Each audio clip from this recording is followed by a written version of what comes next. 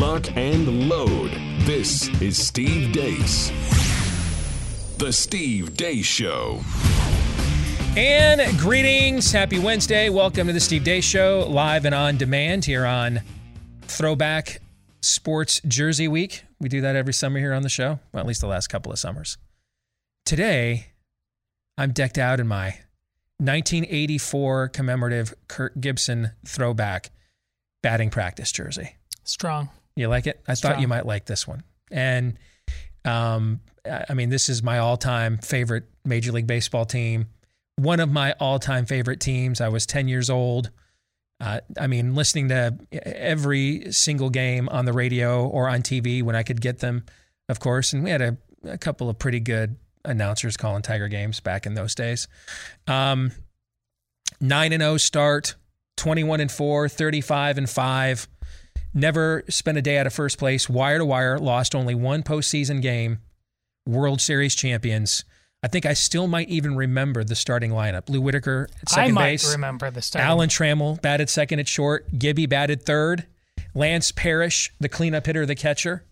Batting fifth was Darrell Evans, the DH. Batting Let me sixth. take a shot, just so you know I'm for real. Okay. Was number 6 Larry Herndon? You're close. Okay. You're in the right area. 6'7". All right, he's in the area. Batting sixth was the center fielder, Chet Lemon. Chet Lemon was 6. Batting seventh was Larry Herndon, the left fielder. Okay. Batting eighth, they had it was Dave Bergman, who played first base. I would not have gotten that one. And batting ninth was a platoon. They had Marty Castillo and Tom Brookins. Wow. I just pulled that out, man. The 1984 Detroit Tigers. And then you got what? Jack Morris, Dan Petrie, Milt Wilcox. Milt Wilcox, Yep. yes. So Morris won 19 games that year and threw a no-hitter. Let's see. They had 6 guys won the fan voting to start in the All-Star game, I believe, that year. 5 or 6 guys did. And then Guillermo Don't Call Me Willie Hernandez was the first pitcher to ever win, or relief pitcher to ever win, MVP and Cy Young in the exact same season. So storybook season from my childhood. So I'm representing the 1984 Detroit Tigers here today with the throwback. In that day, and everybody at home was like, there's news, get to it, boys. But yes. The teams just had their year. Yep. You know, and then the Tigers didn't suddenly start sucking after that. No, they were the didn't winningest suck team of the before 80s, that. actually. Yeah. But, that was their year. It. Yeah.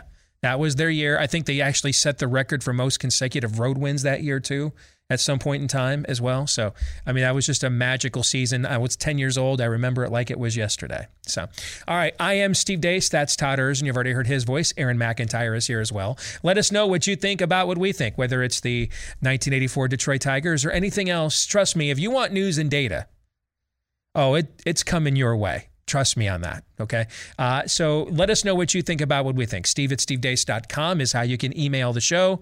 That's DEACE. Like us on Facebook, MeWe, Parler, and Gab. Follow me on Twitter @SteveDeaceShow. And if you want free clips of the show that you can sample without any censorship whatsoever, go to rumble.com/SteveDeaceShow. Again, that's rumble.com/SteveDeaceShow. If you want some good locally grown meat that supports local farmers, family farmers around the country, I finally have had a chance to sample. They sent me one of these Moink boxes a couple of weeks ago, and we've just been so busy, and it's been sitting in the freezer. And we've, in the last few days, I've grilled up, or Amy's actually done it for me, grilled up some steaks that they sent, both their tender fillets and their bone-in ribeye. Absolutely, both were phenomenal. I mean, they were very, very good. Moink, founded by an 8th-generation farmer who was featured on Shark Tank. They guarantee you're going to say, oink, oink, or something along those lines. But they've got just about anything you're looking for. Grass-fed and finished beef and lamb, pastured pork and chicken, wild-caught Alaskan salmon. Direct-to-your-door ordering, helping family farms become financially independent outside of Big Ag. And if you want to join the Moink movement today, you can get your Moink box when you go to Moinkbox, M-O-I-N-K, moinkbox.com/Steve right now, and find out how you could get 1 year of free bacon for a limited time. Go to moinkbox.com/Steve right now. Find out how you can get free bacon for a year for a limited time when you go there and sample the rest of their menu as well. All right, coming up on the show today, of course, we're going to have typical Wednesday fare. We will have buy, sell, or hold beginning at the bottom of the hour. And the next hour, we will be joined by the weekly prophet of woe and lamentation, our good friend Daniel Horowitz. But before we get to all of that, here is Aaron's rundown of what happened while we were away. What happened while we were away, brought to you by debate erupts between trusted medical doctor and Dr. Fauci. Yes, fireworks erupted yesterday during a Senate hearing in which Senator Rand Paul once again grilled Dr. Anthony Fauci over his bureaucracy's documented funding of dangerous gain-of-function research in Wuhan, China. Dr. Fauci, knowing that it is a crime to lie to Congress, do you wish to retract your statement of May 11th where you claimed that the NIH never funded gain-of-function research in Wuhan? Senator Paul, I have never lied before the Congress, and I do not retract that statement. This paper that you are referring to was judged by qualified staff up and down the chain as not being gain of function. From the NIH definition of gain of function, this is your definition that you guys wrote. It says that scientific research that increases the transmissibility among animals is gain of function.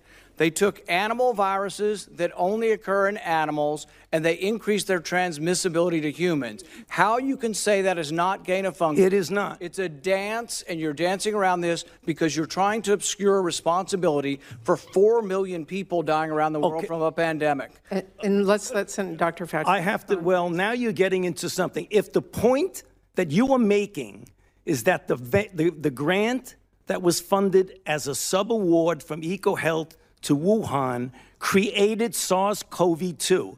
That's where you are getting. Let me finish. We don't know. Well, we don't wait know a minute. If it did come from the lab, but all the evidence is pointing that it came from the lab, and there will be responsibility for those who funded the lab, including yourself.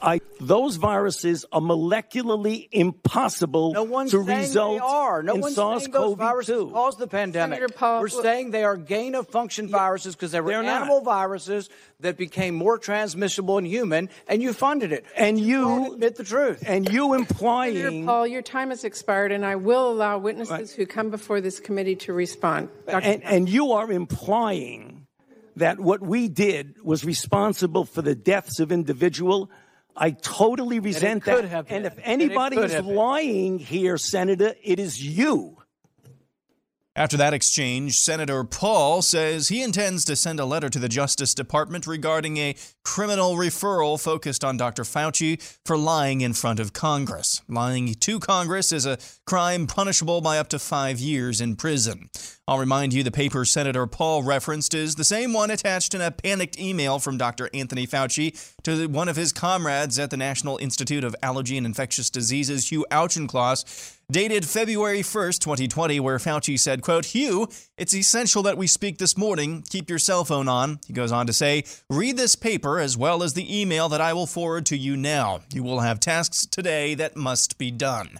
The attachment in question was renamed Barak Shih et al. Nature Medicine SARS Gain of Function.pdf. Moving on, the CDC has updated its data on the number of deaths reported to VAERS, the Vaccine Adverse Event Reporting System.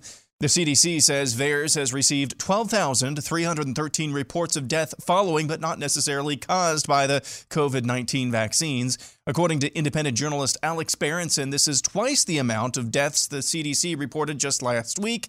The cause for the uptick is unknown. Regardless, this new figure means the CDC has received more reports of death following COVID vaccination than all other vaccines combined in the 30-year history of VAERS. A new study out of the Netherlands suggests those who have been vaccinated are the most likely to spread the COVID Delta variant. One study shows 85% of the people who tested positive for the variant were fully vaccinated. In completely unrelated news, the White House Communications Director Kate Bedingfield talked about the administration's ongoing attempts to censor vaccine information and curiously singles out one side of the political aisle.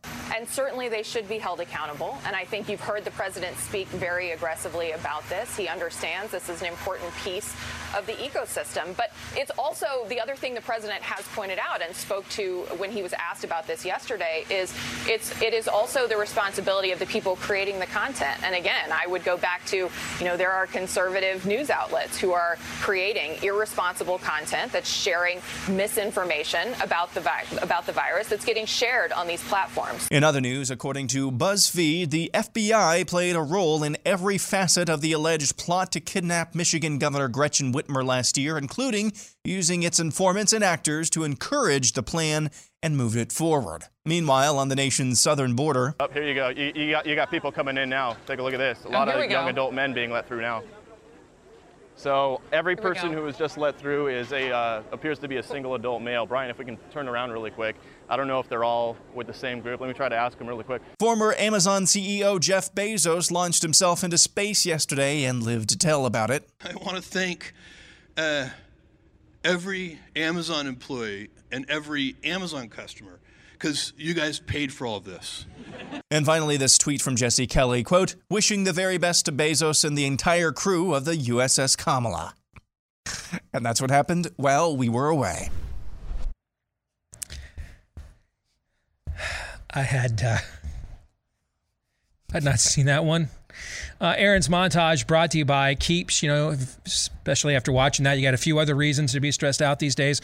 Don't let male pattern baldness and receding hairlines be one of them, especially when Keeps can help. That's Keeps, by the way.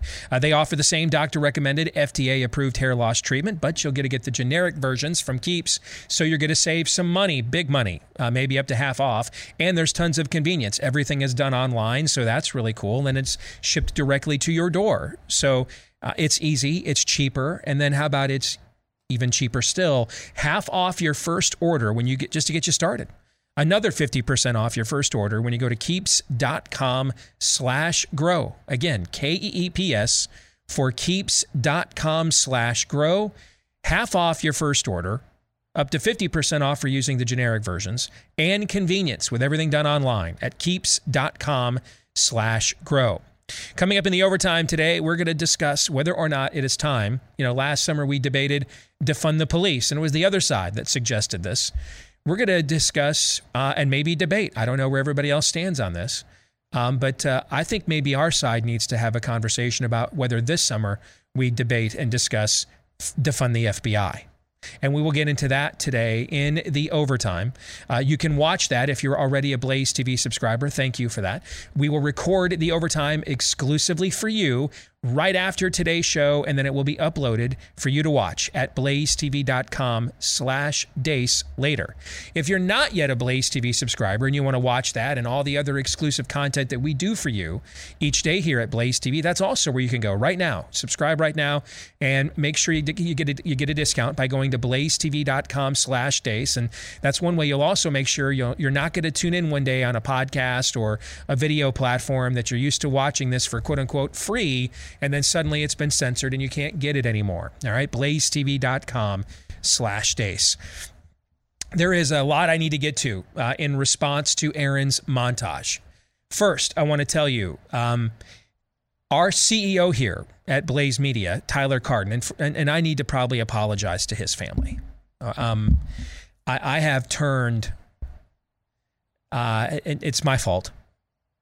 There's red pilling someone, and then there is when the Padawan becomes even more obsessive than the master. We're at the point now where the last few months, Tyler has been emailing and texting and calling me at night to show me stuff on COVID that I had not even gotten to yet. He has become a tad bit obsessive, and I dig that about him, okay? But last night he put through a short Twitter thread that I have retweeted. You can get on my feed at Steve Deace Show, pointing out documentation that makes it pretty clear Anthony Fauci lied and committed perjury before the United States Congress. So that's our first point of order. If you want to get that, there's just so much detail and stuff there. Aaron alluded to one aspect of it in his montage, but if you want to see more and want to connect more of those dots, I just retweeted it again right when Aaron was talking about it during the montage.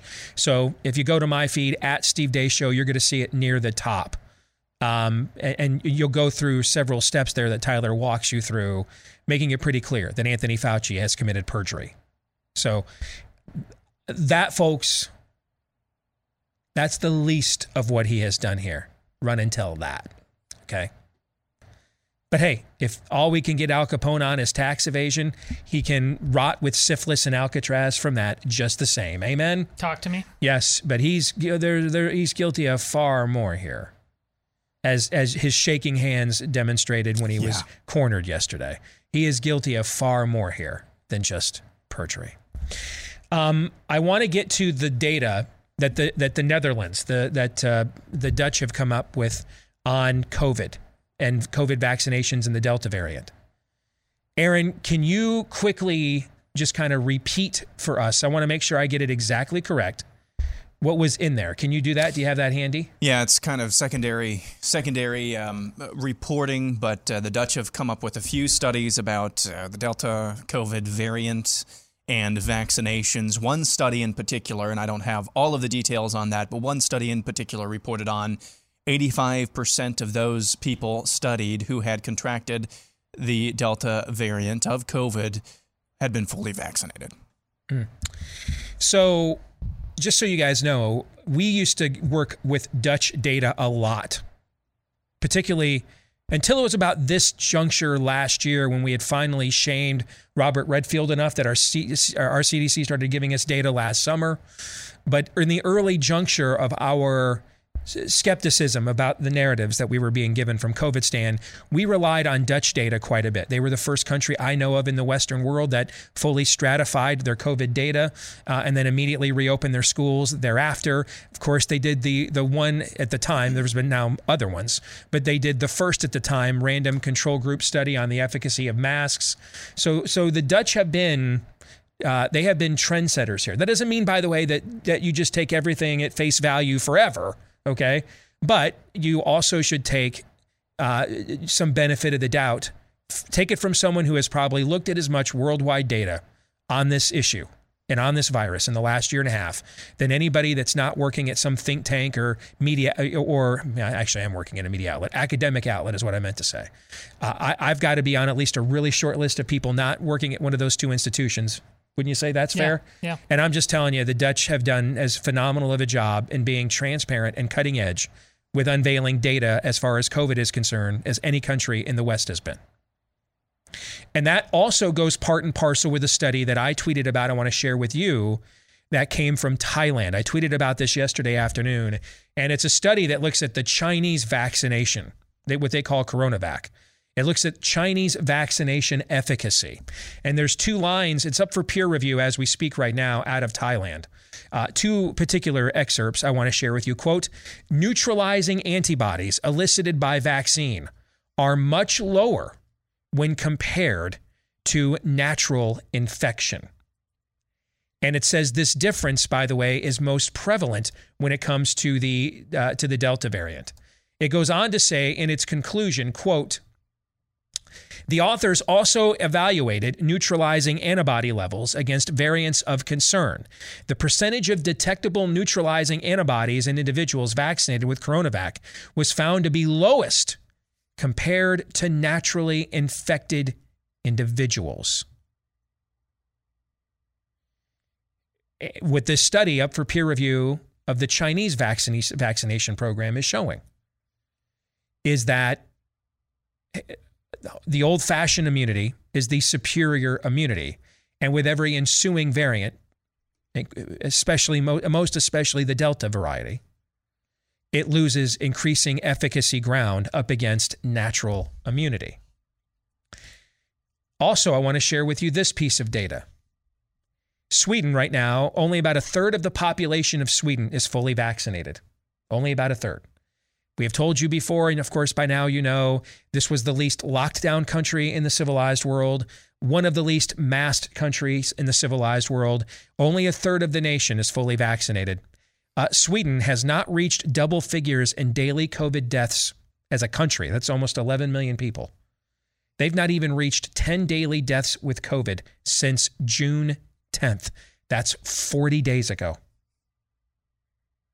Smoldering ash update. Yes, that's a country of almost 11 million, least masked country in the West, least locked down country maybe in the world, only 1/3 of its population fully vaccinated. Sweden has not reached 10 daily deaths with COVID And they code even more liberally over there than we do here, by the way, a COVID death. They have not reached 10 since June 10th. That's 40 days ago. If you look at Sweden's trend line, by the way, it was this time last year that we thought they had hit herd immunity because they had very similar numbers last year to what we're seeing this year. That's strong arguments both for natural herd immunity thresholds, but also seasonality. Why does seasonality matter? Because that takes you from a pandemic to an endemic. And it also shows that essentially the virus, as Alex Berenson likes to say, is good a virus. The wind blows where it blows. That our mitigation efforts to contain an airborne contagion don't contain it at all. They just contain us. And maybe that's their unstated purpose. Who knows? But if it's to contain the virus, seasonality is going to seasonality. Some more data that I want to share with you out of the UK. In the past 10 weeks, the case fatality rate in the UK, now they are weeks ahead of us, by the way, on the Delta variant cycle. Our CDC is now saying that the vast majority of cases in this country are Delta variant. They reached that threshold in the UK several weeks ago. The case fatality rate in the UK is now 0.1% over the last 10 weeks as it's been raging with the Delta variant. Now, here's why this matters to us. This is a heavily locked down country. Now, while Sweden is one of the least locked down countries, the UK, one of the worst. It just reopened on the 19th. That's Monday is when the country reopened.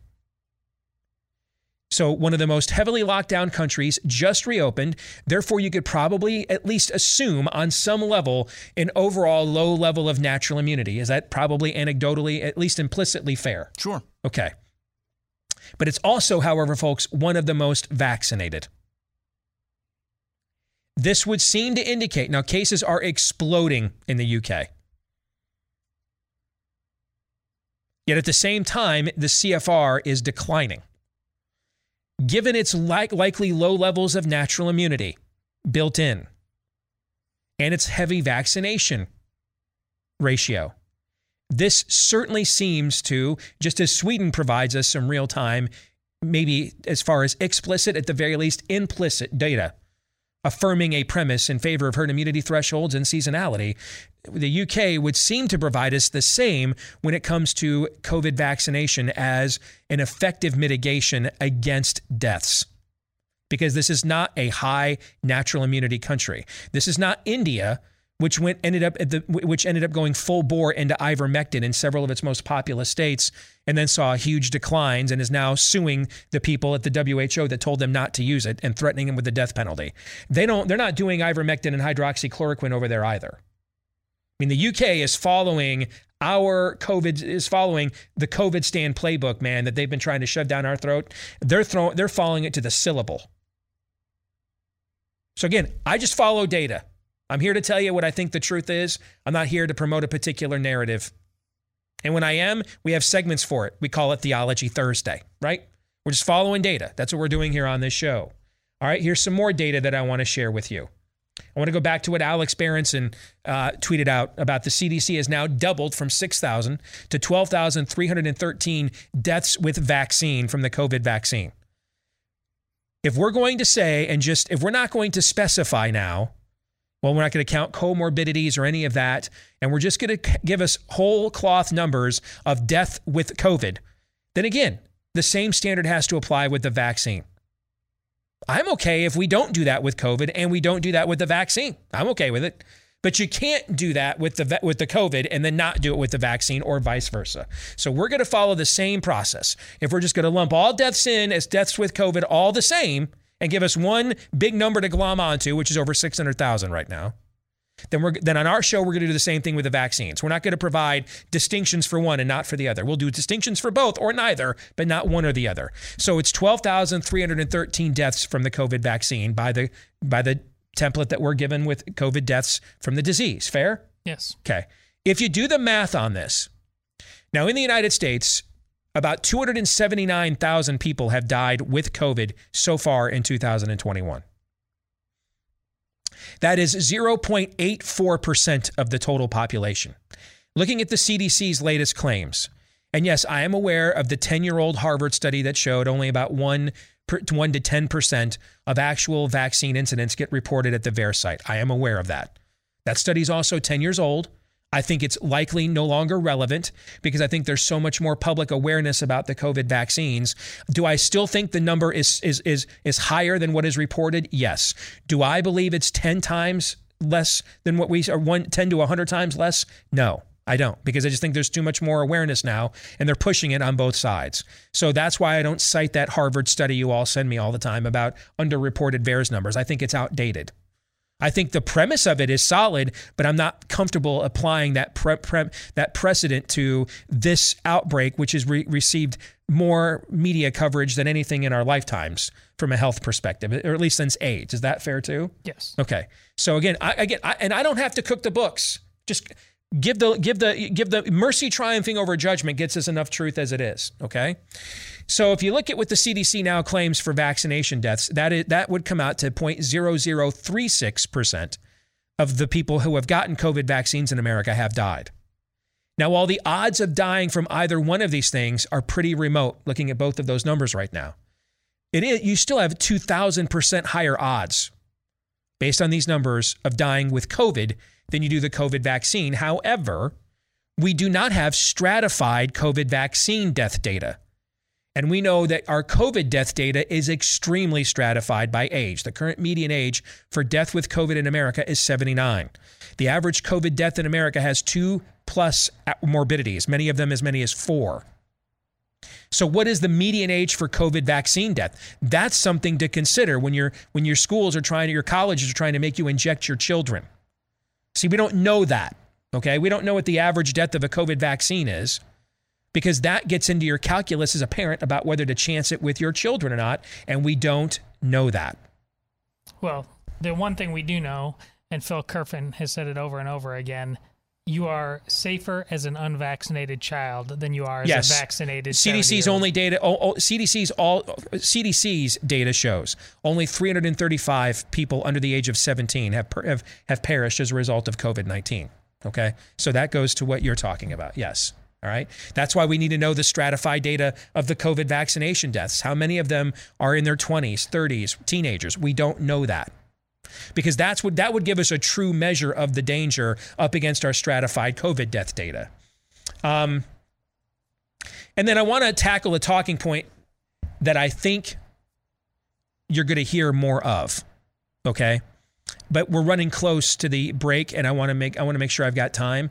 So we're gonna extend this into the next segment too, if you guys are okay with this, because I want to get you guys' reaction to this as well. Let me also tell you this. If you are anti-vax like Todd is, I can't even argue with you at this stage with how this whole thing has been managed. They are at this point, our own vaccination program and media is the greatest anti-vax evangelist that, you know, Robert Kennedy wished he would have thought of some of these talking points 10 years ago. However, if you're not in that camp yet, waiting to see if data shows if experimental technology makes the juice worth the jab doesn't make one anti-vax any more than thinking it was wrong to have more people than the population of Spain on food stamps during the Obama presidency makes you a racist. Anybody making such a claim, all they did was just show you their sheeple card. That's all that they did. I want to make sure that is stated very plainly. All right, when we come back, there's 2 more pieces of data that I want to share with you, because they perfectly address the policy debate around vaccination and how this thing is being further politicized, as we just heard during Aaron's montage from the Biden White House itself. I want to address that before we get to buy, sell, or hold, and we'll do so here in a moment.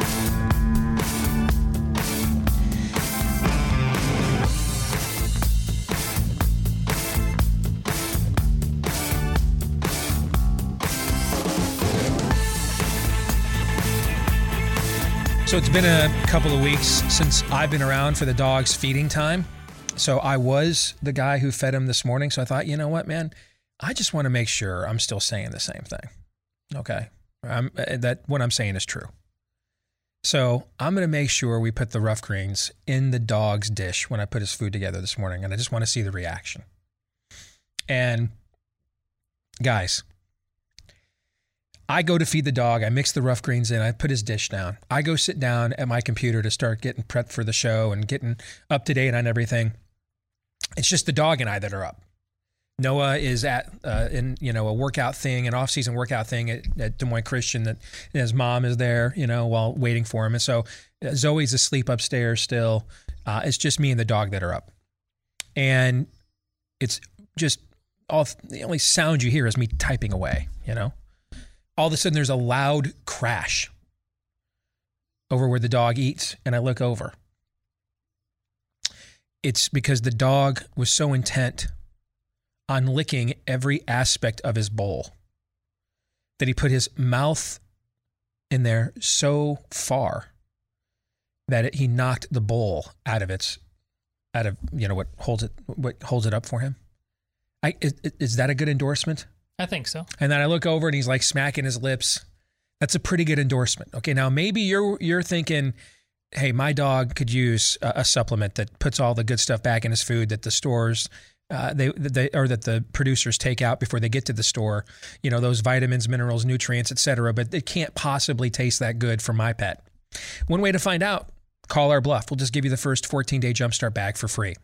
When you go to roughgreens.com, RUFF, for roughgreens.com, the first bag is on us.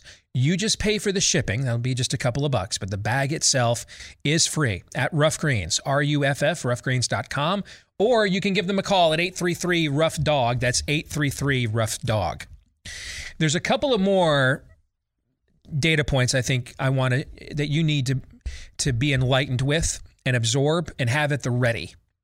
So forgive me, we're going to cut into buy, seller, hold time, but I just think this is vitally important in equipping you to be prepared for what is to come and is already here. The vaccination debate now has gone is fully weaponized from a partisan perspective.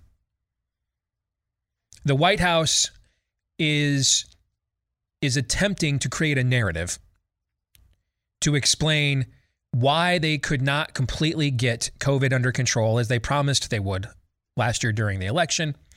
And the narrative is going to be, you're going to get Goldsteins. You're going to get snowballed here. It's conservative media and the people that don't think for themselves, which I find fascinating because on one end, you're told it's the people that want to vote for Trump that are the least likely to get vaccinated. That there is some truth to that, by the way.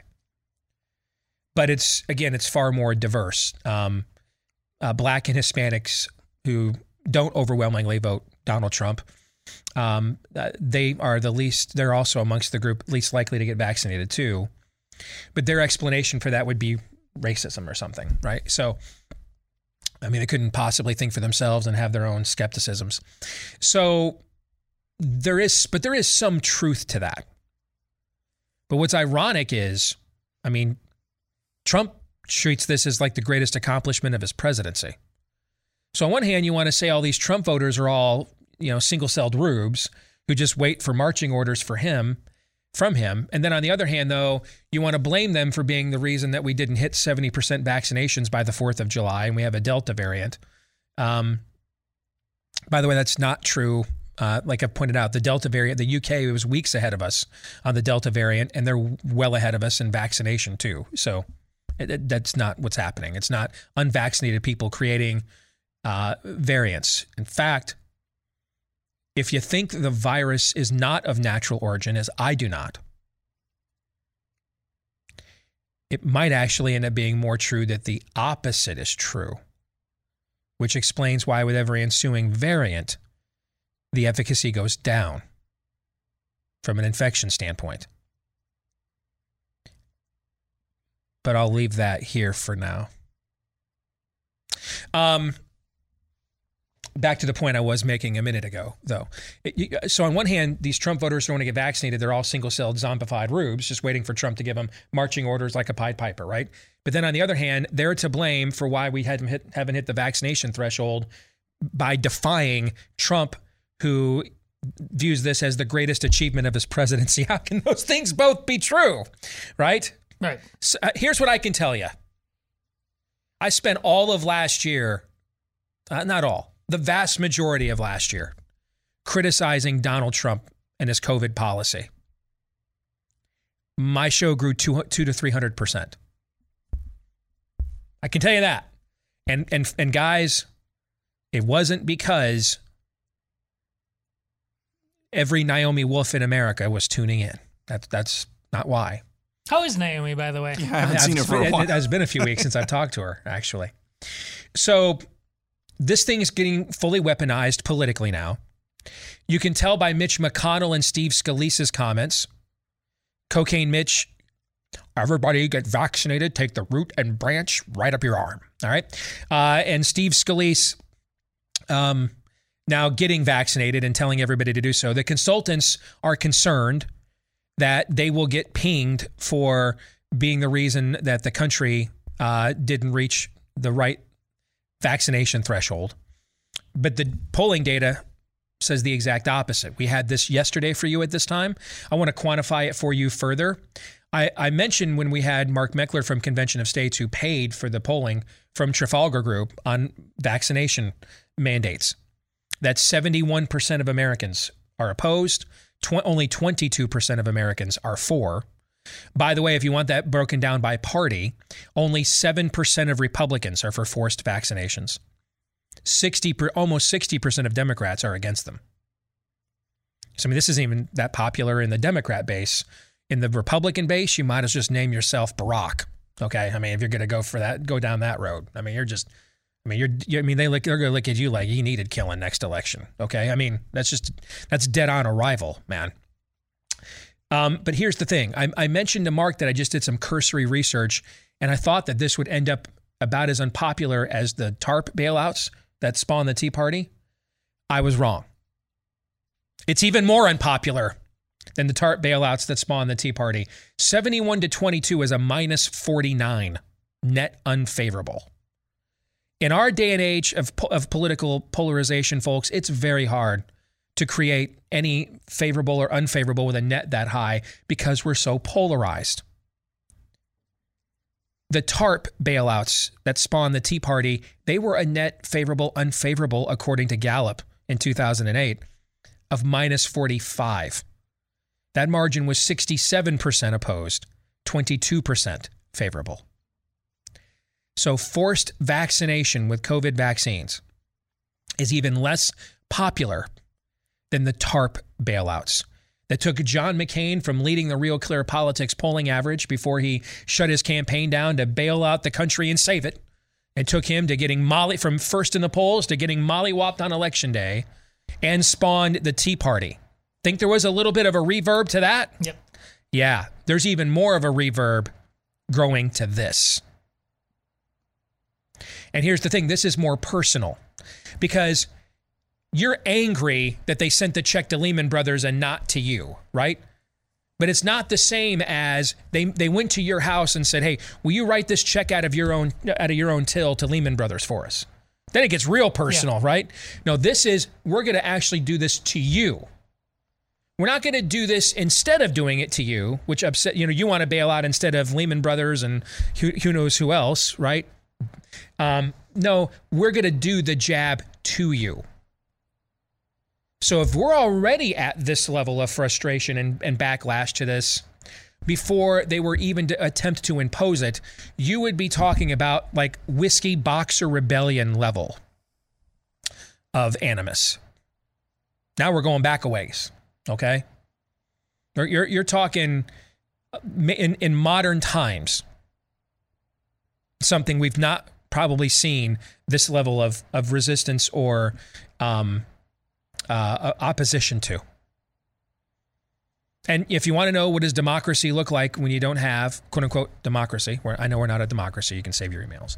But if you want to know what democracy looks like without God and guns, look at France. They just passed vaccine passports yesterday.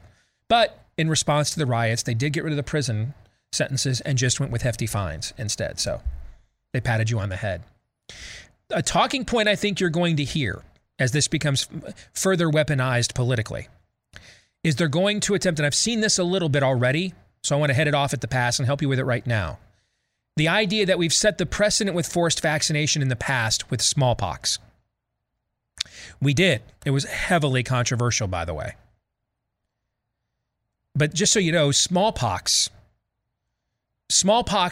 we have record of smallpox, folks, going back to like the Sumerians, like thousands of years, like the earliest enclaves of recorded, written human history. We have an evidence of smallpox. It raged on this planet. It is one of the worst killers in the history of our species, in the history of creation, smallpox is. At the time it was fully eradicated, it still had a case fatality rate of 30%. The initial vaccine, in fact, the very first vaccine ever, was for smallpox, 1796 in England.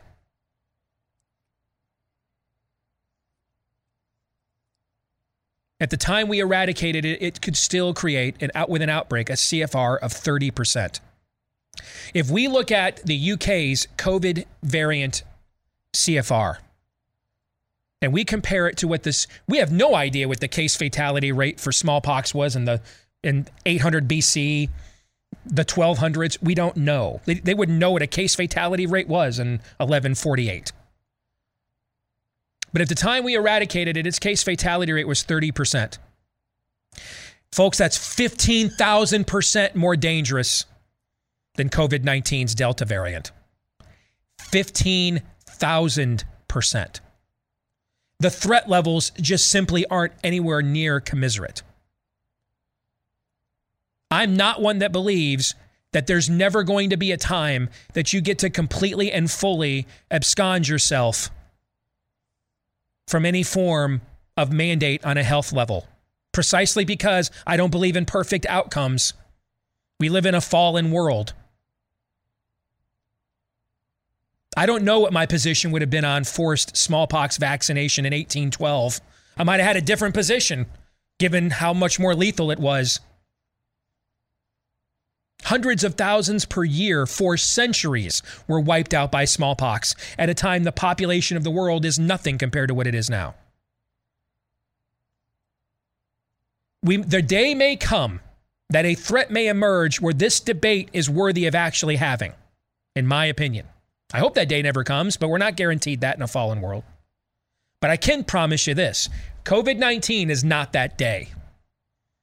Not to mention, we're using experimental vaccination technology that is still unproven, even in its own efficacy, as a ratio with side effects at the exact same time. All right, let me stop there because I've gone on for longer than I intended to. I want to get you guys' thoughts. I've laid down a lot of railroad tracks here, so by all means, saddle up. Well, it's all the sadder when you realize that, yes, it's not that day regarding COVID, but it never was. And we knew that going all the way back to March and April of 2020. We knew it then, too. We know it, indefatigably now in many ways. But you still, as Steve and Scott Atlas have said, you needed to just forget about all of the history of immunology to pretend that this was going to be Captain Trips. Listen, I have people, God bless all of you, private messaging me on some level, so I know if you're doing it to me, how often you must be doing it to Steve, but still talk about like you're ready, willing, and waiting to go speak to your school board, but can we help you with some of the details? Listen, folks, you just got to rip off the Band-Aid. You got to go. If you've been watching this show for this last year and a half, you know by now. You have enough. And we can't help with each one of you individually. Just get out there and do it. Don't make it more complicated than it is. Keep it to 3 talking points and go with it. You only have 3 to 5 minutes to talk at these places anyways. You'll be fine, I promise you. Here's what you really need to know. The cult has been found out on every level. They've been found out on COVID. They've been found out on CRT. They've been found out on gender. That only means they're going to cult even harder now, because that's what cults do. They didn't get into the game of culting just to say, yeah, my bad. That's why they are now, AAP, doubling down on masks. They're going to try this fall on all this stuff. They're going to shut down the schools again unless you fight. And it can't be that thing with the pitcher's mound where you throw an inside fastball and almost always you see the hitter come out and get all the way to that mound and then a little slap fight ensues. No, it needs to be Nolan Ryan, Robbie Ventura. Oh, you're going to come out, son? You meet them halfway and you beat the piss out of them. That's how we do. That's it right now. Now, that's an analogy. And I almost wore with a Nolan Ryan throwback today, too. Now you're speaking my love language now. Aaron? Boy, I don't know how to follow that. That was fantastic, and it's absolutely true. And I told you during the break that putting these conversations, all of this, the world seemingly losing its mind, acting against its own, and I'm not talking about governments here. I'm talking about vast populations of people in the West in particular who are acting against their own best interests in the long run, because we think that our own best interest is, hey, we get to be, to some degree, kind of the determiners of our own fate. We get to take risks that we want to, because that's what liberty, in some respects, means. No, that's not what they see it as, though. Putting these conversations in the frame of utopian, I should say, Freudian slip, utopian outcomes, perfect outcomes, that really helps make a lot more sense. If this virus was really the result of, an experimental vaccine under development that was, aimed at maybe getting out front of the next pandemic, that's a again, with the Freudian slip, that's a utopian outcome. That's a utopian view of the world, that we are guaranteed no risk, no perfect outcomes. And that makes a lot more of what we're seeing make a lot more sense, and it should prepare you for what's coming next and maybe urge you to go out to war. We will finally play Buy, Sell, or Hold as we kick off Hour 2 here next.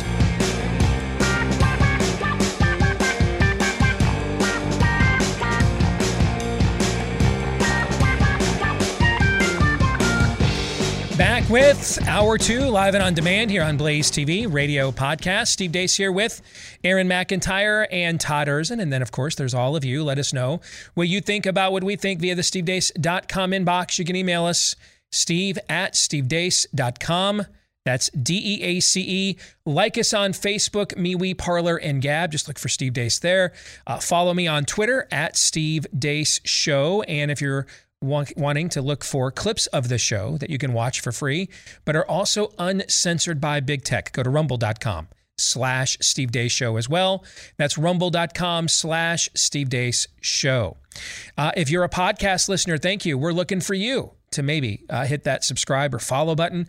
Depending on which podcast platform you utilize, they might have different words for that there. You can also give us a 5-star review, because the more of you that do that, the more you take part in helping the show's explosive growth to continue, which is why we want to thank the thousands of you that have done this for us already, and urge those that have not maybe to continue and not do that, and instead continue with doing the 5-star review.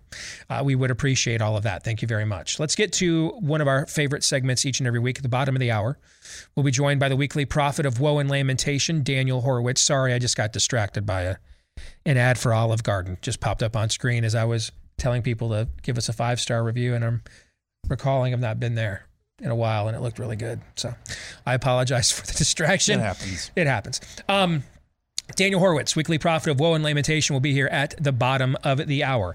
Buy, Sell, or Hold is brought to you by Omega XL. If you are struggling with pain of the chronic variety, and we're not talking about injury, if you've got an injury, go get it treated. But if you have pain of the chronic variety, stiffness, soreness, achiness that just won't go away, chances are that's a result of too much inflammation in the body. If you're looking for an all-natural anti-inflammatory that's backed by 35 years of clinical research, and that I can personally attest to its effectiveness because it's a product that I use each and every day as well, then you're looking for Omega XL. And if you want to try it right now, they've got buy one bottle, and they'll give you the second one for free. Buy one, get one free when you order at omegaxl.com/Steve. Again, head over to omegaxl.com/Steve, or you can just give them a call at 800-844-4888. Again, that's 800-844-4888. And now, of course, it is time for one of our most popular segments each and every week. Buy, sell, or hold. Aaron, with a lot of help from his friends, will present to you and me, Todd, a series of statements, predictions, prophecies, lists, what have you. And then you and I will decide. Are we going to buy that? Are we selling that? Do we have maybe a good reason why? And then once per episode, we have the option of hitting a hold. But if it's for any reason other than, wow, that is just really so lame, I don't want anything to do with it. If it's for any reason other than that, then you've actually got to figure out how to make Anthony Fauci's hand stop shaking when he's lying. There will be no holds today. Okay, there you go. Aaron. Next or first, Alexander Rogers says at least half of the algorithm conservatives will eventually become Harvey Two-Face. They'll big tech long enough to see themselves become the villain.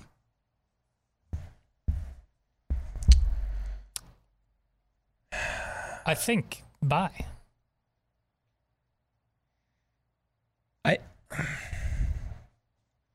I think this is in the eye of the beholder. For those of you that don't know the term algorithm conservative, and we didn't come up with it, maybe this guy did, actually. We started seeing it show up in our feed from individuals like this. The idea that if you're wondering why some of the conservative outlets or personalities that you enjoy the most on certain issues just tend to be extraordinarily weak. When I say weak, I don't mean wrong, like you disagree with their take, but like the takes they are giving are anemic. You're like, dude, I could take your take apart pretty easily. So, I mean, do you even believe that? All right. So weakness is different than wrong. I mean, we're wrong all the time. We're humans, right? Okay. But why they're weak? It's because they have a business model that relies heavily on social media monetization. And there's always one or two topics that are toxic to your big tech overlords that they don't want them addressed because they most directly challenge their narratives at the time.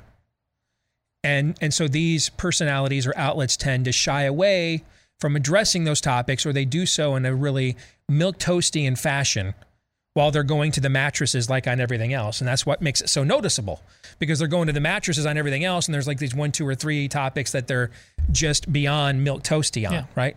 That's what we mean by algorithm conservative. They're trying to avoid the landmines that trigger the algorithms that get their pages demonetized, or accounts. That's what it means. The issue with this, though, is that I think a lot of this is in the eye of the beholder. And I don't know that we have any evidence yet that shows anyone's taken a real hit for going down this road. We've seen people rewarded for not doing it. I think our show has been rewarded for not doing it, for not caring. And remember, I was tempted with Karen there was a juncture last year. I don't remember even when it was. I think I even said on the air, we may have to look at the way we're doing things. And then I think I came in the next day and realized, what in the hell am I doing here? That's not who we are at all. And we just said, screw that noise, right? So, I mean, this is a huge temptation for everyone in our business. But I've seen evidence that us abandoning that and not going down that road has rewarded us from an audience standpoint. But I don't see any evidence that anybody's been hurt by staying on that road yet. So I'm going to sell until I see that. I'm buying because this is what I'm talking about. I'm adding on a layer to what you're talking about. But why this is more possible than ever is because of the magical thinking of vaccines and science in general. You have all kinds of people that are espouse our worldview, but when it comes to that part of it, they absolutely don't. I don't want to be seen as a flat earther, and they suspend much or most of their critical thinking skills that got them to the place that they got to on almost every other issue. But on this one, you see all manner of people who are genuinely brave and will be one man. There'll be Leonidas and his mighty 300 fighting the whole Persian horde. But when it comes to vaccinations and science in general, they wilt. And so that's why right now this proposition has as good of odds of happening as any other time. I've got one for both of y'all. There is a better chance that Dr. Anthony Fauci will be prosecuted by Merrick Garland and this DOJ than he would be if Bill Barr was still running the DOJ. Oh, I'll buy that. I think because I think we went from. I mean, it might be from 0 to 1%, but by the way, that's the way partisan politics works in general. Okay, George W. Bush does Medicare Part D, and it's compassionate conservatism. If Bill Clinton does it, it's socialism, right? Bill Clinton does 3 strikes and you're out, welfare reform and Defense of Marriage Act, and hey, that's brilliant triangulation with your liberal base and America's, socially conservative but big government middle ground, right? George W. Bush or Donald Trump does those 3 things. They're a racist, misogynistic, xenophobic, homophobic bigot, right? So, I mean, if Joe Biden would have done the First Step program or criminal justice reform, as Daniel calls it, everybody in our line of work right now would be losing their damn minds over this, okay? But Donald Trump did it, and so no one other than a few people really know how to address it or what to say because, and what was the net gain? Trump got 1 net point of black votes for doing this or something, right? So that's the way that it works, is that in general, you are able to push your base more to the direction of the opposition than the opposition is in general able to push their own, right? Correct. So I could absolutely see this being the case. But keep in mind, though, those odds are remote. They just go from like 0 to like 1%. Yeah, agreed. Next up, we'll go to Craig, who says there will be a major, and he defines major as dead Americans, a major military conflict between the U.S., China, Russia, or North Korea before the next presidential election. I'm going to sell. And the reason I'm going to sell is because I think these enemies would view it as an unnecessary risk on their part.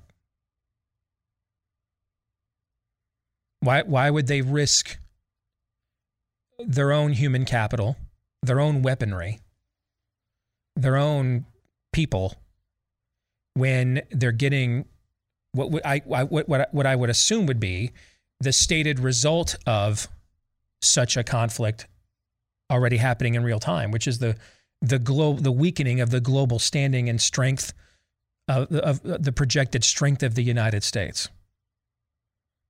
They're already getting that, and we're weakening ourselves on every conceivable level. I don't see what the point is. In fact, I think that could backlash. Actually, I think that could create whatever strain of Americana unity remains, coming right out and putting a face and a flag and everything on it. I don't think we're capable of a post 9/11 response as a people right now. But whatever would be our the closest we could get, I kind of wonder if this would produce that, right? As opposed to just stand back, buy off the NBA, buy off Hollywood. Yes. You know what I'm saying? Oh, yeah. They're getting what they want anyway. We're devouring ourselves as a people as it is. Let that happen. But also, I'm selling for a different reason. You're also late to this game. The military incursion already happened. That's what this was. Whether it was intentionally from the get-go or not. Steve, can you remind me who took over the Wuhan lab? The head of the Chinese bioweapons program. There it is. Yeah. This was a military, at the very least, a PSYOP. Because once it was out, this thing was militarized for maximum gain by the Chinese. At the very least, I believe they only put an individual like that in charge of that lab so that he could report to them if they would have uncovered any form of a scientific or medical breakthrough that he thought could potentially be weaponized. Mm-hmm. That's the only reason to do it. Next, we'll go to Hunter Lucas, Mount Rushmore of superhero movie trilogies. Number 1, Christian Bale's Batman. I mean, it's all by itself. Christopher Nolan's superhero trilogy. I mean, it kind of just stands alone, doesn't it? I think so, yes. Yeah. I just introduced my 13-year-old nephew to those first 2 movies in that trilogy. He was captivated. Number 2, Captain America. So we're going with Captain America, the First Avenger, the Winter Soldier, and then Civil War, right? Yep. Those are pretty good. That's pretty good. I'm okay with that being number 2. Yeah. Yeah, I'm okay with it. Number 3, Iron Man. I'm just going to be a no on this. I think Iron Man 3 is an abomination. And I think Iron Man 2 is just an okay film. I think that they whiffed on the villain in both cases. The first is they just didn't make him, the first time in Iron Man 2, they just didn't make him compelling enough, Whiplash. The third is they tried some kind of a troll and outsmarted themselves to the point that they had to make an apology short film a few years later. The backlash was so great. And now they're going to make a whole film with him as the villain here that comes out in a few weeks. So I'm going to be a no on that. I will buy. It's just Robert Downey Jr. never mails it in. He's just fantastic all the time. I mean, he is fantastic all the time. I agree. Yeah. Number 4, Thor. What are the other underrated if we're down choice? At Thor at number 4, though, what are other choices for a trilogy? So what are we missing for like a superhero trilogy? Yeah. You could have had, there was, even though they had different actors, they weren't even a trilogy. There was a 4th film with George Clooney as Batman, but you would have the 2 Michael Keaton Batmans and the Val Kilmer Batman Forever, which I think is an underrated movie, actually. What about Superman? Superman, I was actually going to include that because I think the first 2 are phenomenal. Yeah. The third one, even though it's not a great film, Richard Pryor is actually pretty good in the film. That's the one where he's like the computer programmer. But the first 2, which were filmed, and this was revolutionary at the time. Superman 1 and 2 were filmed pretty much at the exact same time, and then there was a fallout with the director Richard Donner, who just passed away, and so they brought another director in to kind of reshoot some of that movie. But still a lot of what Donner shot is still in Superman 2. But I think the first 2 films are so good. I think it's the inverse of Iron Man, where I love the first film. The second film's okay. The third film, you're like, what is this? I think the first 2 Superman films are really good. And even if you think the third one's not that good, it still has some pretty good moments with Richard Pryor. So I've got to put that in there for me. Yeah, I'd have no problem with Superman and the original Batman 4. Mm-hmm. Yeah. We just rewatched going through the Marvel films last year during lockdown. I mean, I love the first Thor film. I thought Thor: The Dark World was better on second viewing than I remembered it in the theaters. Oh yeah, and I think it's better than both Iron Man 2 and 3, by the way. And you guys know, I friggin' love Thor: Ragnarok. I love the film. I love it's funny. I love the vibe. I love the music. I love the movie. I think it's almost flawless. Watched that again last week, and it gets better. It gets better on repeat viewings as well. Next, we'll go to Ray Pyle. The best historic Big Ten versus Pac-12 matchup in college football is Washington versus Michigan. Oh, I think you got to sell on that. I think it's probably got to be like Michigan and USC. I mean, that was the very first Rose Bowl. It could even be Ohio State and USC. But I got to sell on it being Michigan and Washington. I got to sell on that. I'm selling just because I'm taking the field. That doesn't ring true. It's just obvious in any way. Next, Grant Johnson, top 5 most quotable movies of the last 30 years. 5 Step Brothers. I got to sell. It's okay.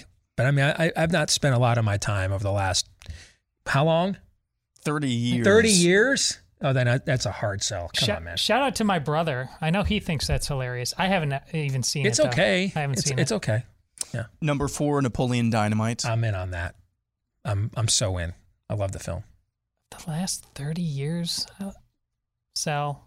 Number 3, Forrest Gump.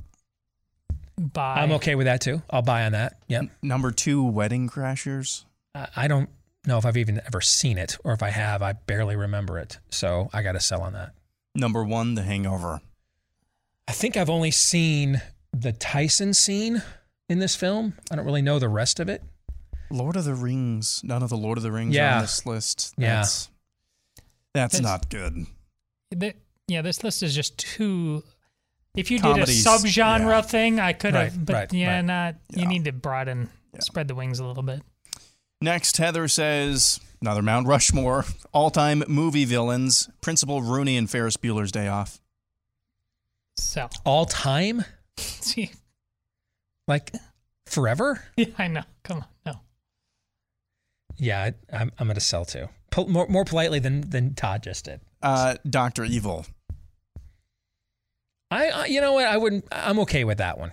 I mean, he carried like 3 or 4 films.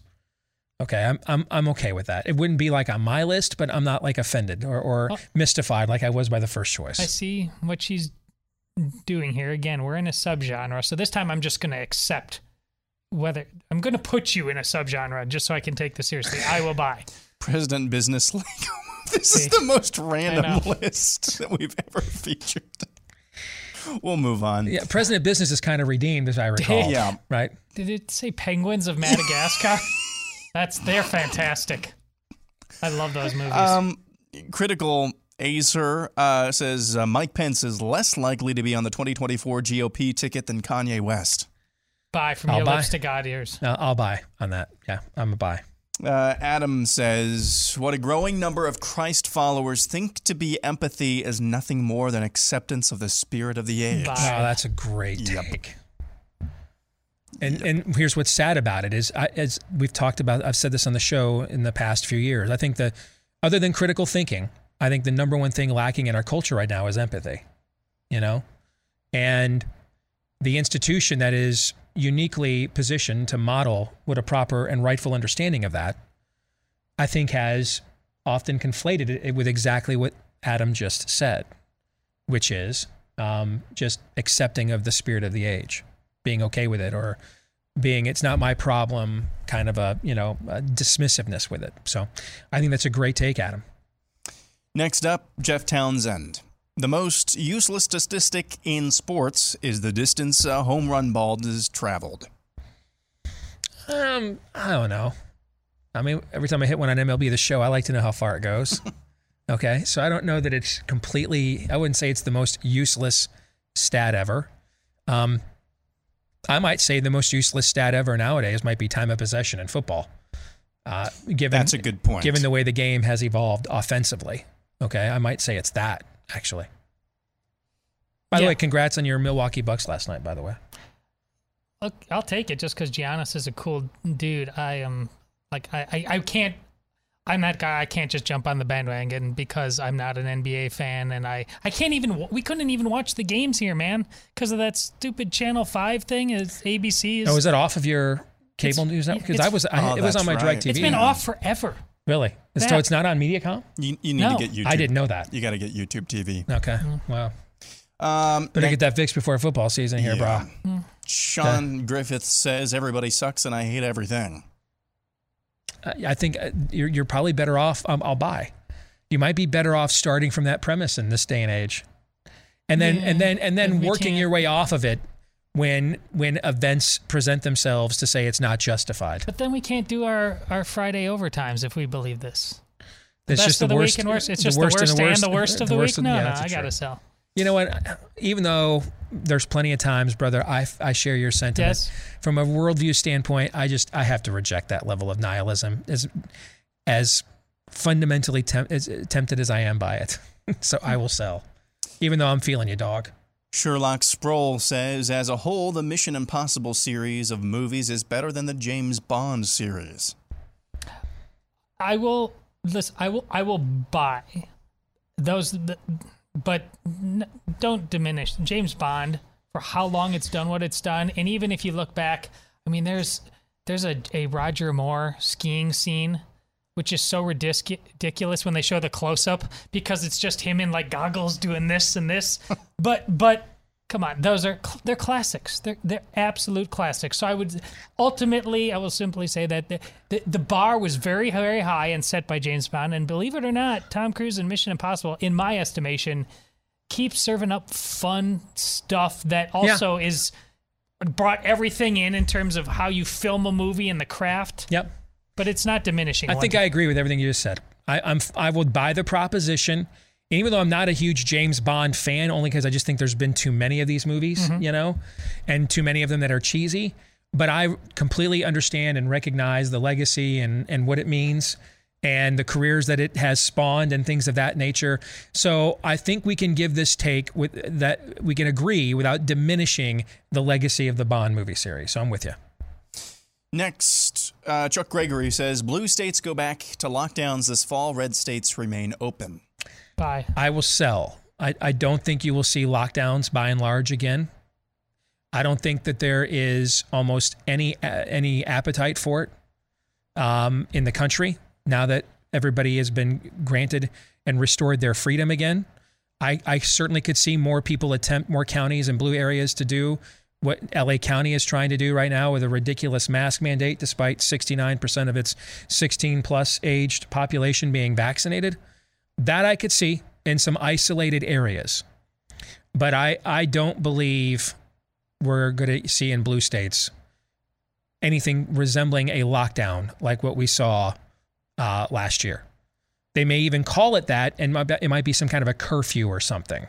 But the idea of a stay-at-home order and things of that nature, I don't think we'll see those anymore. I don't sense there's any appetite for them whatsoever. Next. Now, this one is interesting. Bacon says Rand Paul will get Fauci to admit he ordered the code red. I like the way you have framed this. And you see how viciously, maybe that's not the right word, vociferously, let's go with a different V word, Fauci, let's say defends or obfuscates. Mm-hmm.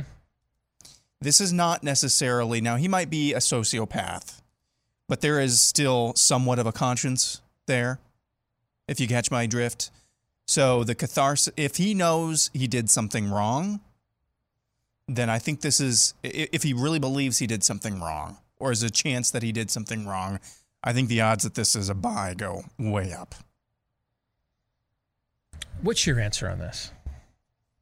I'm trying. My default wants to say buy, and I can't think of a reason right now to talk my way out of it. If there's enough time, and Fauci, but Fauci would have to keep putting himself in this position,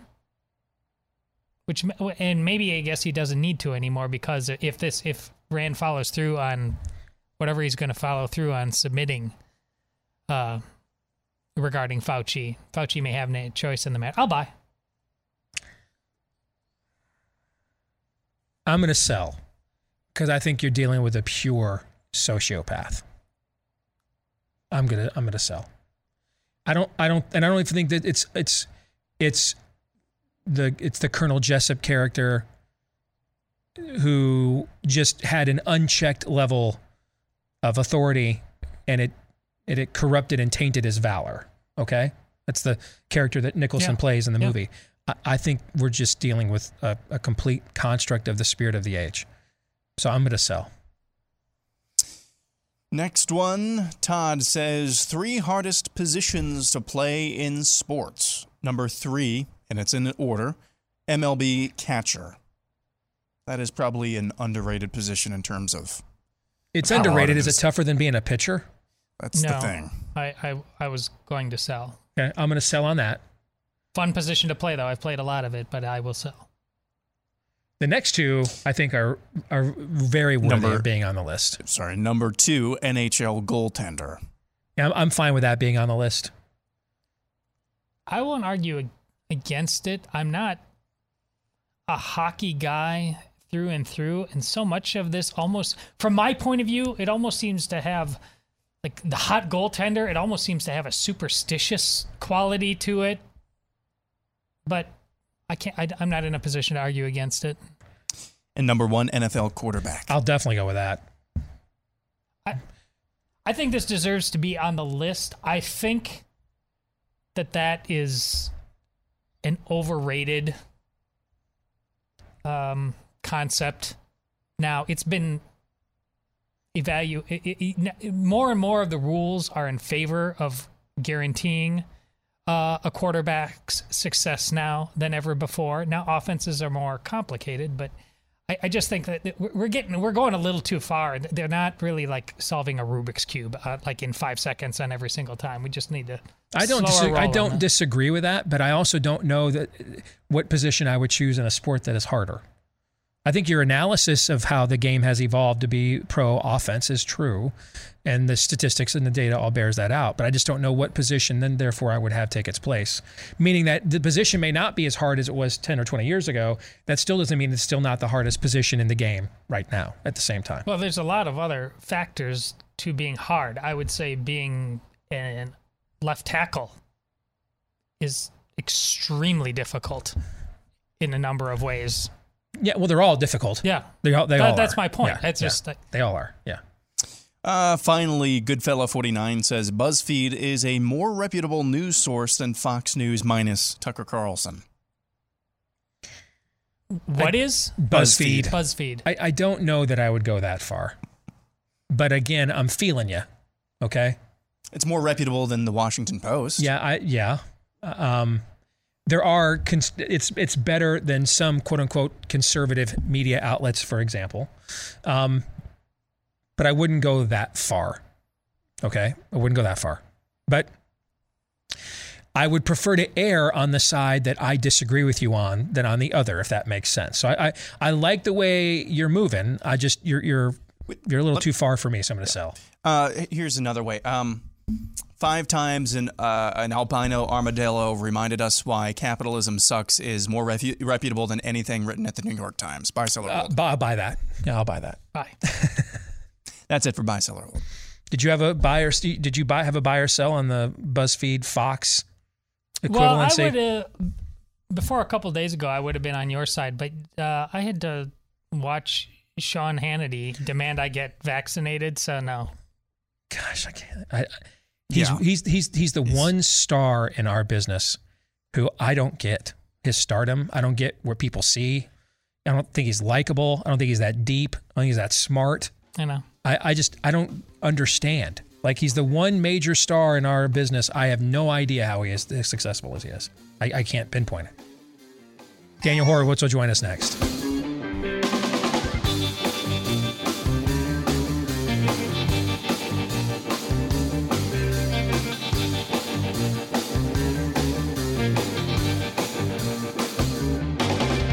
So many things we've learned in the last year and a half about our healthcare system, our sick care system, our public health officials. You know, one of the things we have learned is to take preventative health measures more seriously when it comes to your personal health. Put more of your own health in your own hands than you possibly can, because it's pretty clear, as we learned with COVID, that hey, let's just completely disregard ivermectin, hydroxychloroquine, vitamin D, everything we've ever learned about respiratory viruses, and just self-isolate if you test positive until we have some new cutting-edge pharmaceuticals that are $5,000 a dose, or some new vaccines that we are going to learn their efficacy and side effects in real time. There's nothing else we can do for you. And everything else we've learned about medicine and immunology and virology and biology for the last few hundred years is just a forfeit. That's why when you get a simple little product like our friends over at Field of Greens, just to make sure you've got the right amount of vitamins, minerals, fruits, and vegetables in your daily intake, take advantage of that, because it can make all the difference. Field of Greens, unlike other superfoods, has real USDA organic fruits and vegetables, up to 18 of them clinically researched, packed into just one scoop. You mix it in with any water-based drink, put it together, and there you go. You're going to get in that one serving probably more fruits and vegetables and the good stuff from the fruits and the vegetables than most Americans will get in a day, if not longer, sadly. If you want to give it a shot, they have some new flavors as well, wild berry and lemon lime, not just the good old green machine that they were most known for. So if you want to give this a shot right now, use my name, Steve, at checkout to get 15% off your first order. When you go to BrickHouseSteve.com, use the offer code Steve for your first order, 15% off when you go to BrickHouseSteve.com. Let's bring in the weekly prophet of woe and lamentation. Daniel Horowitz, good to see you, my friend. How are you? We're doing all right, Steve. I got brand new data here just on you. Here in Maryland, 174% of new hospitalizations are people that listen to the Steve Deace Show, and a couple of them, they're dying words on the ventilator were, I should have never tuned into that show had I only followed Scott Gottlieb on Twitter. I would have been healthy. They clearly, you're making a reference to this story, this fake story out of Alabama, I think it is, right? Is that what you're talking about?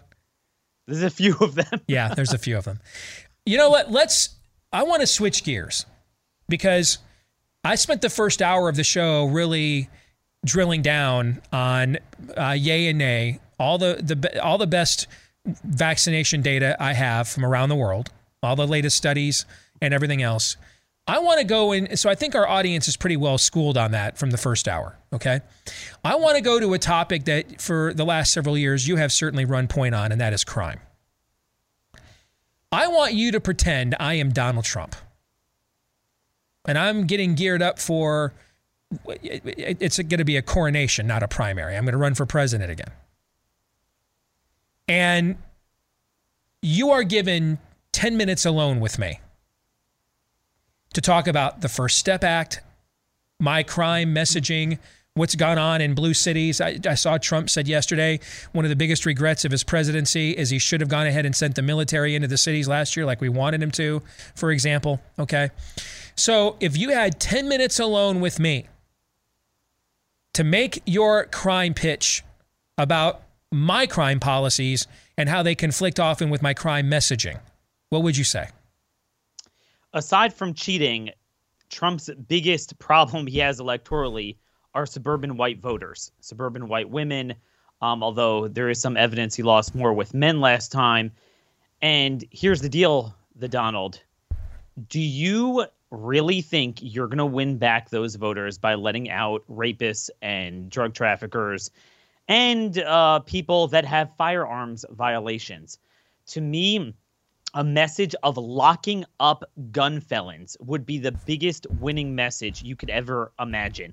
You know, there's this new poll out that surveyed kind of the divide on a bunch of issues, bunch of different issues plaguing America. And what was amazing is there was an irrevocable divide on every issue. We know that. You know, you look at COVID, Democrats think it's the worst thing around. Republicans don't really, you know, they're not really concerned about it.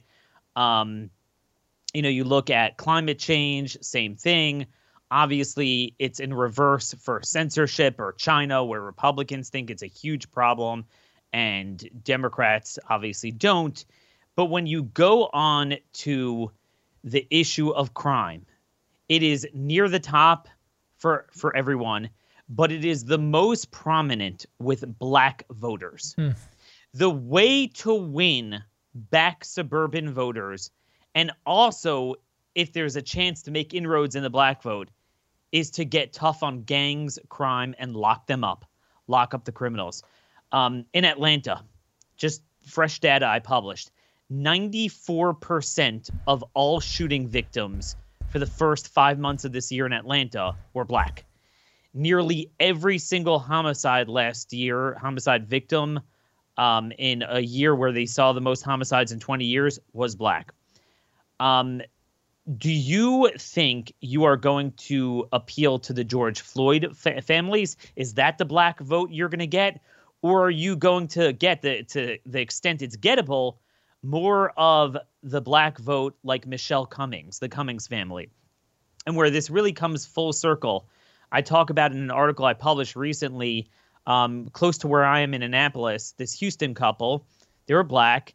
They came to Annapolis to see their son off to induction date at the Naval Academy. Very proud of their son. He was going to play football there. And the mother, sitting at a hotel there, and it's not even a bad area, was killed by a stray bullet from a guy that had 3 gun felony convictions and then 2 recent gun arrests plus drugs and several other things, fighting with a cop on top of that. And he was let go without any bail on a ankle bracelet, cut off the ankle bracelet, and an ankle bracelet is the crux of criminal justice reform, to use probation instead of incarceration. Cut it off 2 months prior, but it's a joke. They couldn't find him for 2 months. And this woman's life is now lost. Michelle Cummings, say her name. The talking points write themselves, Steve. They write themselves.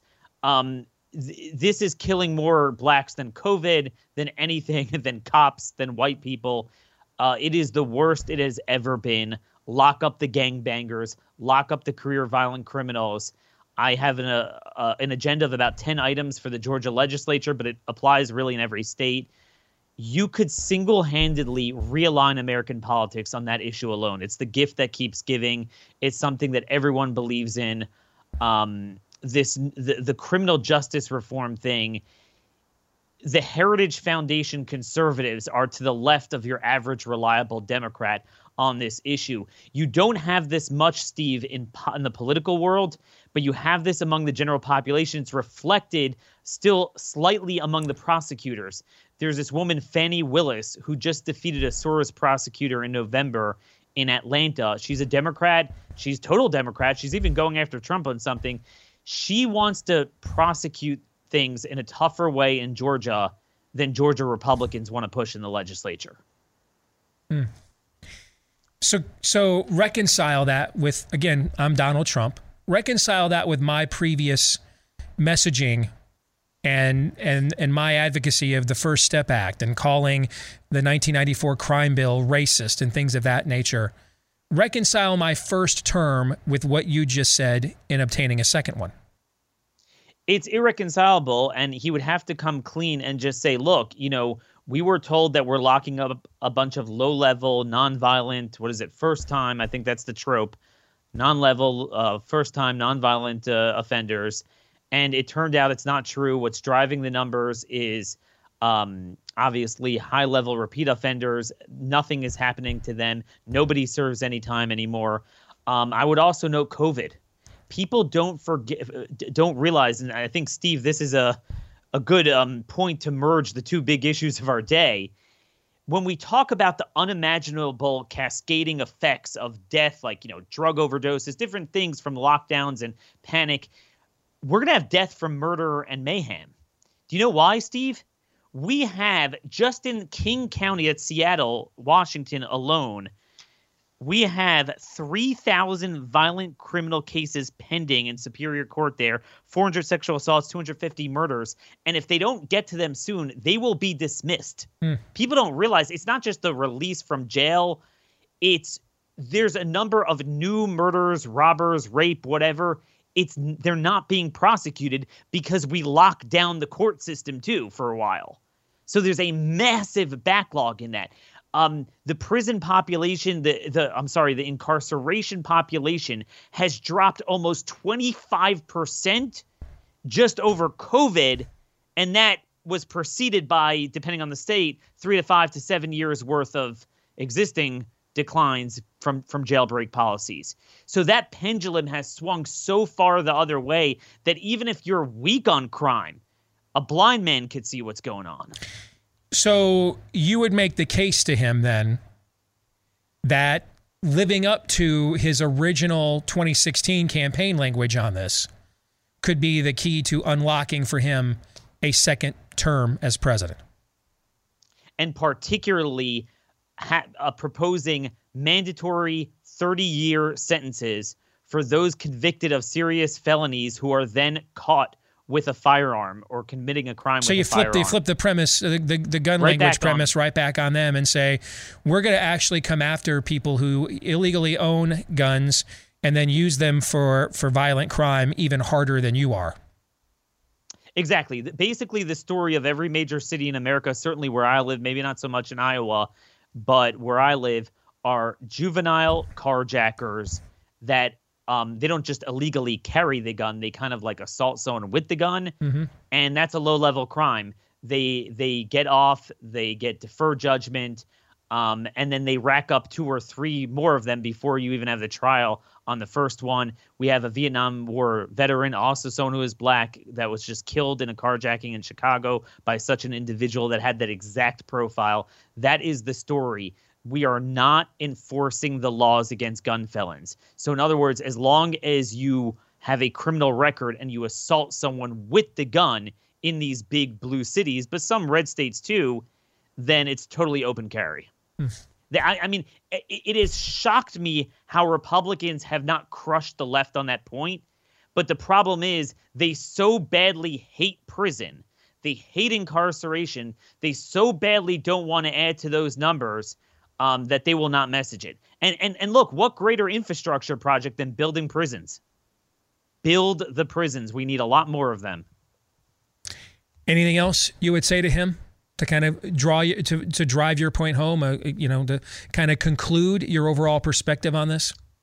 Yeah. So now that we identified the policy, well, personnel is policy. So if you're going to run again, you need to actually hire people that are in the prosecution world, not Jerome Smith, who was his top jailbreak guy, who recently wrote an op-ed co-authored with that drug trafficker, Alice in Wonderland, whatever her name is, Alice, the drug trafficker they let out from Tennessee, noting how all the people they let out on COVID jailbreak should remain out of prison. And they didn't cap it to non-violent offenders, by the way.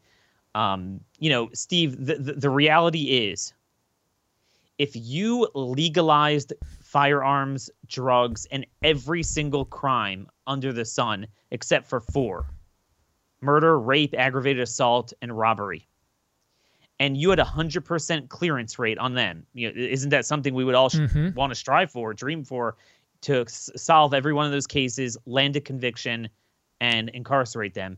The prison population would swell on that alone. Wow. We have a crime problem, and until we deter that with stronger measures, you're going to have the worst of all worlds. You're going to have to incarcerate and have more crime anyway.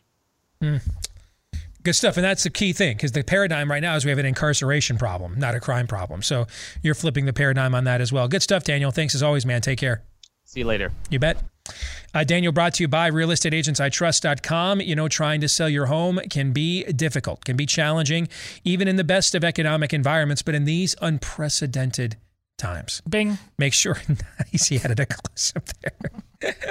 Nice. Make sure you go in with a real estate agent that you can trust, someone who will come in, take charge of your situation, while also, though, remembering that you are ultimately the one that is in charge here. It is your life, your home, or the home you want to have yours, either way. And where would you find such an agent, including one that not only does that, but has a proven track record of success along with that? Why, the name kind of says it all. Head over to the website, realestateagentsitrust.com. That's realestateagentsitrust.com, started by Glenn Beck and his associates, so you trust them. And they also want you to be able to trust these agents. That's why they're listed at realestateagentsitrust.com. Any final thoughts on the program or on the conversation that Daniel and I just had? Yeah, my thought to everything Daniel said, amen, which is a pretty awkward segue to the fact that in the overtime, we're going to be talking about defunding the FBI. Well, that's because we're pro-law enforcement. Don't. Yeah. Ouch. Aaron. Yeah. This with any other issue, it's the premise is always accepted of the left. If it's not accepted by us, it's accepted by most of the people representing us in Washington. The premise that we have an incarceration problem instead of a crime problem.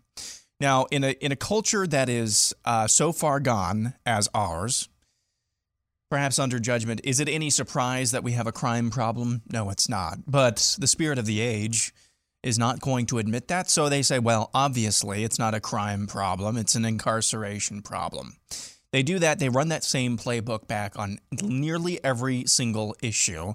And nearly every single issue, when their premise is accepted, whether or not they might win on their premise at the ballot box, on every single issue, once their premise is accepted, they end up winning or taking ground on those issues. And I think this is no different. And God bless Daniel for going to the mattresses on this, just like pretty much everything he does. But it's an issue that needs more attention. Are you buying that Trump did better with white women than white men? No. You're not. No. No. And Daniel is citing that's one of the nuggets in the Pew 2020 voter file survey, is that Trump actually lost, what is it, like 12 points of white men or something like that. And that's basically why he lost the election. Edison, I think it's like 4 points. Is it? Yeah. Okay. I can believe it's a lot closer than people think, but I don't think I can go all the way there. I was going to ask you to give me the composite of the white male who Trump lost. And then I'm like, don't. Oh, no. That's something to compare it to. I can go there. Names come to mind. Yeah. I just, that would be depressing. Exactly. We end up incarcerated. Yes, indeed. John 3:17.